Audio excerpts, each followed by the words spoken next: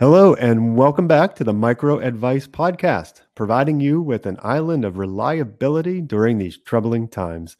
Today, our spotlight is on Little Bamboo Research Labs, a Seattle-based startup that develops visual analytics products for digital marketers, growth hackers, and customer success leaders. To learn a little bit more about how they are disrupting data science and the analytics marketplace, we're here with co-founder Rob Schaper. Rob, thanks so much for taking the time to be with us today. Yeah, thanks, Jim. Glad to be here. Absolutely. I really am looking forward to hearing what you have to talk about in this space. So when you and I last spoke, you piqued my interest in that you described how Little Bamboo was transforming data visualization services with a rapid application development to basically provide better customer experience and help your customers understand the sort of data trends and how to be better informed in their decision making. So given that, I want to expand on our previous conversation and talk a little about what led you to start Little Bamboo. Yeah, absolutely. Pleasure to be here. When launching Little Bamboo in 2016, we saw this really huge opportunity to target descriptive analytics use cases where so the marketing hype has led everybody to think about machine learning, but ultimately describing your data gives you that basis so that you can approach problems with the understanding that you might still need to collect more data and describe that data further before you can really experiment and get to that level of sophistication. So our goal was really to accelerate that process with, as you mentioned, the rapid analytic application development. So we see ourselves really helping those enterprises, whether it's in healthcare or with a digital marketing purpose, accelerate their data-driven thinking and use those insights within some consumable element, whether it's a data visualization or a guided visual analytics or something embedded in an application stack. So naturally, when you talk to a technologist, you want to hammer something with, you want to hammer a nail with your hammer, but we see this really truly as a working backward process where you think about the business outcome and then you start aligning that with your data objectives. Okay, so that's really interesting. And I feel like this is such a hot space right now with the data analytics and the visualization and how to basically, develop more informed decisions. So with that, who is your ideal customer and how did you narrow down to that customer segment? Yeah, great question. I think when I think about customers that we work with, I think about the traits that they bring to the table. They're typically very data hungry and they're data centered. They typically want to work on big problems. They're wanting to use analysis to drive their business outcomes and align that with a process that they can almost build a triptych around and think about the directions that they need to take as they approach those outcomes, depending on what comes up as they're on that journey. So we see that really as one of the critical elements to our customer relationship is how they think about data fluency and data as a means to really drive opportunity and discover risks. One really good example is partnering with the Anthem AI Innovation Lab, working within some of the challenges that their digital incubation lab spins out, where you get access to claims data associated with 1 in every 8 Americans, and using that certified de-identified data set to build ground truth for models around mental illness, looking at substance abuse, looking at things like maternal health challenges. They're really effectively engaging the innovation community to really spin up some of these really cool concepts that they can then bring into their data science pipelines and then productize. So if they're building apps for maternal health use cases or for nursing communities, they can think about how that data enrichment process can really be accelerated by just thoughtfully serving that ability and that capability out to the user community. Another really interesting partner that we see here thinking about data is the Innovation Solutions Consortium based out of Virginia. They're taking a very interesting approach to crowdsourcing ideation and some of the content that comes out of communities that might be focused on a specific domain, whether it's operational readiness or some of the things that you might see as really a data collection challenge, and instrumenting that with a pipeline and then putting that into practice with a data visualization.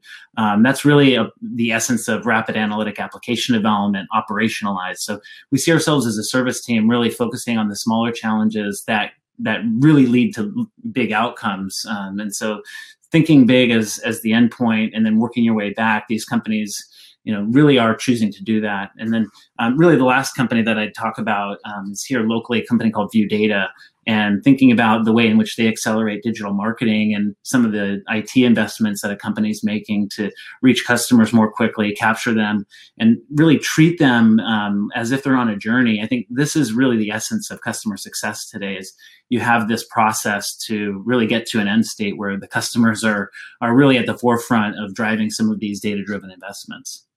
Yeah, that's fascinating. And I heard you mention key terms like journey and how the customer success world is getting looped into this. And as you know, that's kind of the sweet spot of where the podcast aims to go. So a question I had thought of as you were speaking is, how are you with Little Bamboo meeting these customer needs? Because these seem like pretty big challenges that they have.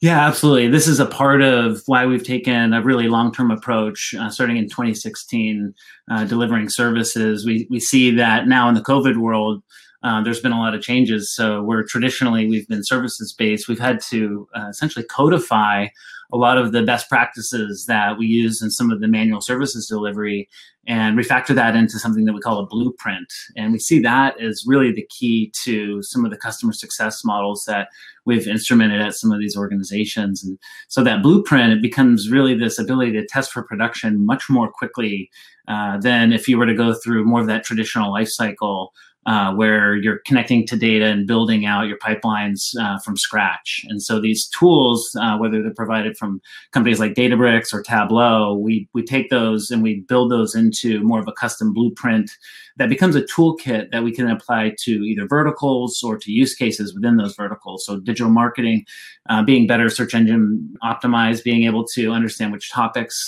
relate to some of the things happening in your campaigns, building that optimization score in Google Ads. These are the things that we see as data-driven concepts that ultimately need these blueprints to succeed quickly. And then you can move on to those predictive tasks that ultimately require that data science-based model development process. And that's the fun stuff everybody wants to get to. But Jim, everybody's been talking about the volume, velocity, variety issue in the last couple of decades. And when you think about what machine learning and deep learning are about, it's dealing with those large problems. But we see descriptive analytics and visual analytics as really the first key to enable that. And if we can get there quickly and we can do that within production, then we can prove out our value and ultimately get to that next layer where the blueprint becomes a product.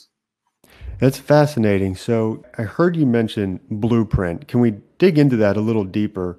What would a blueprint look like from the customer's perspective?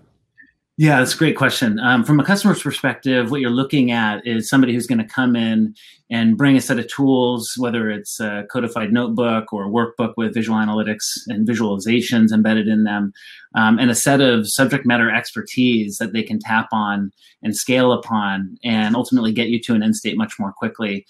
Most data scientists will spend the first 90% of their time with a data set on data engineering tasks. And so with that element, if it's understanding who's in an email marketing list or who should be in a customer segment, we see that really as a data science challenge. So if we can eliminate that 90% of data engineering, or at least compress it so that you can still learn from it and adopt it, then we can solve for that problem. So from a customer perspective, it's really about somebody coming in who has the tools and knowledge to do something very quickly and leave you with a capability that you can then link into workflow and some of the things that you need to get out of it. So I'd imagine whenever you're executing on these blueprints and doing the work, you collect large quantities of data and data elements. How do you ensure quality through that? Because in my experience, collecting large batches of data, one of the biggest issues has always been quality, which requires a lot of time, cleansing it and filling in some of the gaps or duplicative data elements. So how do you, in your work, ensure quality? Yeah, this is really big right now. The concepts of ensuring data quality, it really requires sound monitoring and a thoughtful approach to the way you collect it, the way you process it, the way you catalog and tag it as it goes through something called the data lineage lifecycle. The idea that there's a chain of custody associated with how the data is sourced and how it's presented to an end user. There's an element of trust and data efficacy that goes into this whole concept. So when we talk to new customers, they're thinking about this concept of data freshness and how they can get something into the way in which they're thinking about making a decision. And that's really what everyone wants. So for Little Bamboo, we want to try to solve for is an approach that leverages this using not just the subject matter, but we want to put it into a codified checklist. So as a blueprint, we have some things that must pass a QA process in order to get into the pipeline.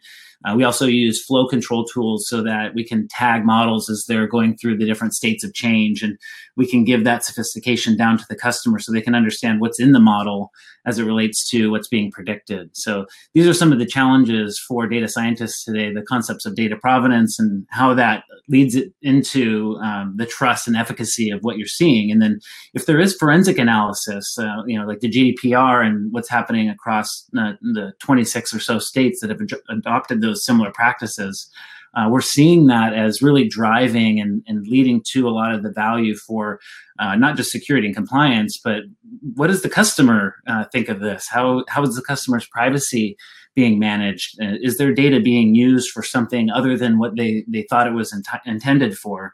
And so having that ability to tag that in the right way enables some of the public domain researchers to participate at a much higher scale and start to do really cool things. Hey, real quick, before we jump to the next question, you mentioned an acronym in there, GDPR. Did I get that one right? Yeah, the General Data Protection Requirement. This is something that big sea change back in 2018 that occurred for even public websites. So thinking about how the terms of service and how the data provenance associated with how and where data is processed really forced a lot of enterprises to change, and they're still dealing with some of the effects of that. What that means, though, is downstream, you also have the effects of organizations that are building, let's say it's a model to predict who's going to click on an ad, using data that is collected from mechanisms that don't pass those GDPR principles. There might be some poison in the well, so to speak. So there's a very sort of thoughtful approach that needs to happen with organizations that are getting into the data collection and data processing ecosystem. Yeah. Okay. Thank you for clarifying that. I just wanted to make sure that our listeners understood exactly what that protection aims to achieve. Rob, given all of your experience in this, I would imagine through your journey with Little Bamboo, you've picked up a tip or trick or two. Can you offer any advice to the listeners around data analytics or visualization that they may be able to employ today?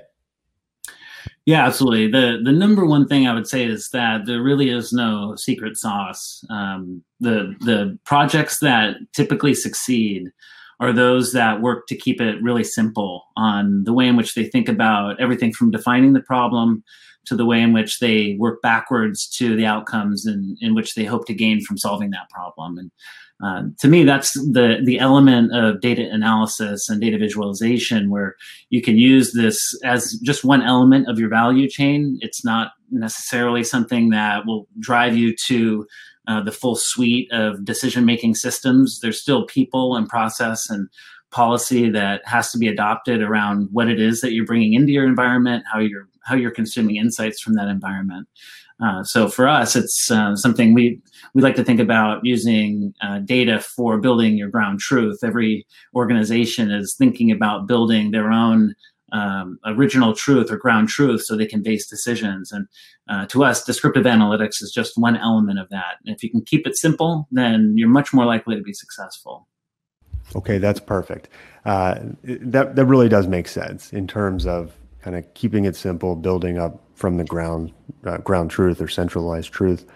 So, Rob, last question for today. Before we let you go, I really do appreciate you offering such detailed and thorough responses. What does success look like for you, and where do you see the future of Little Bamboo from here forward? Yeah, good question. We always want to do really big things, but for us, success really is about earning our customers' trust and keeping it. I think when you're going through times of COVID and this environment is super, super challenging, it can be really tough to make sure that you're continuing to provide value and you're continuing to re-earn that trust. So to us, we see it as a really big opportunity to really win those moments of trust and continue to earn that as these times of crisis present themselves. So thinking about what success looks like, not just from their perspective, but what does success look like from their customers' perspective, and working backwards from that, I think is a really, really big help for us. So finding customers that we can align with and really grow and scale. For the past 15 years, I've spent in the tech industry, supporting the largest enterprises in the world. I think, being at a small company like Little Bamboo, I've learned that the character of the people that you bring into your team is even more important than skill set. And so for success for us, it's really about surrounding ourselves with the right people, with the right character, and really aligning to do something really big with that. That's fantastic. Thank you very much, Rob, for taking the time to speak with us today. And for the listening audience, thank you for attending, hearing Rob speak. If you have any questions for myself or Rob, I will be sure to add our contact information in the box below. If you enjoy this podcast and the others, please like it, drop a comment, a question. If you do get tired of seeing our smiling faces, you can find us not only on YouTube, but also on Spotify and iTunes. Rob, thank you very much. And hopefully we all see you here again next week. Great. Thank you.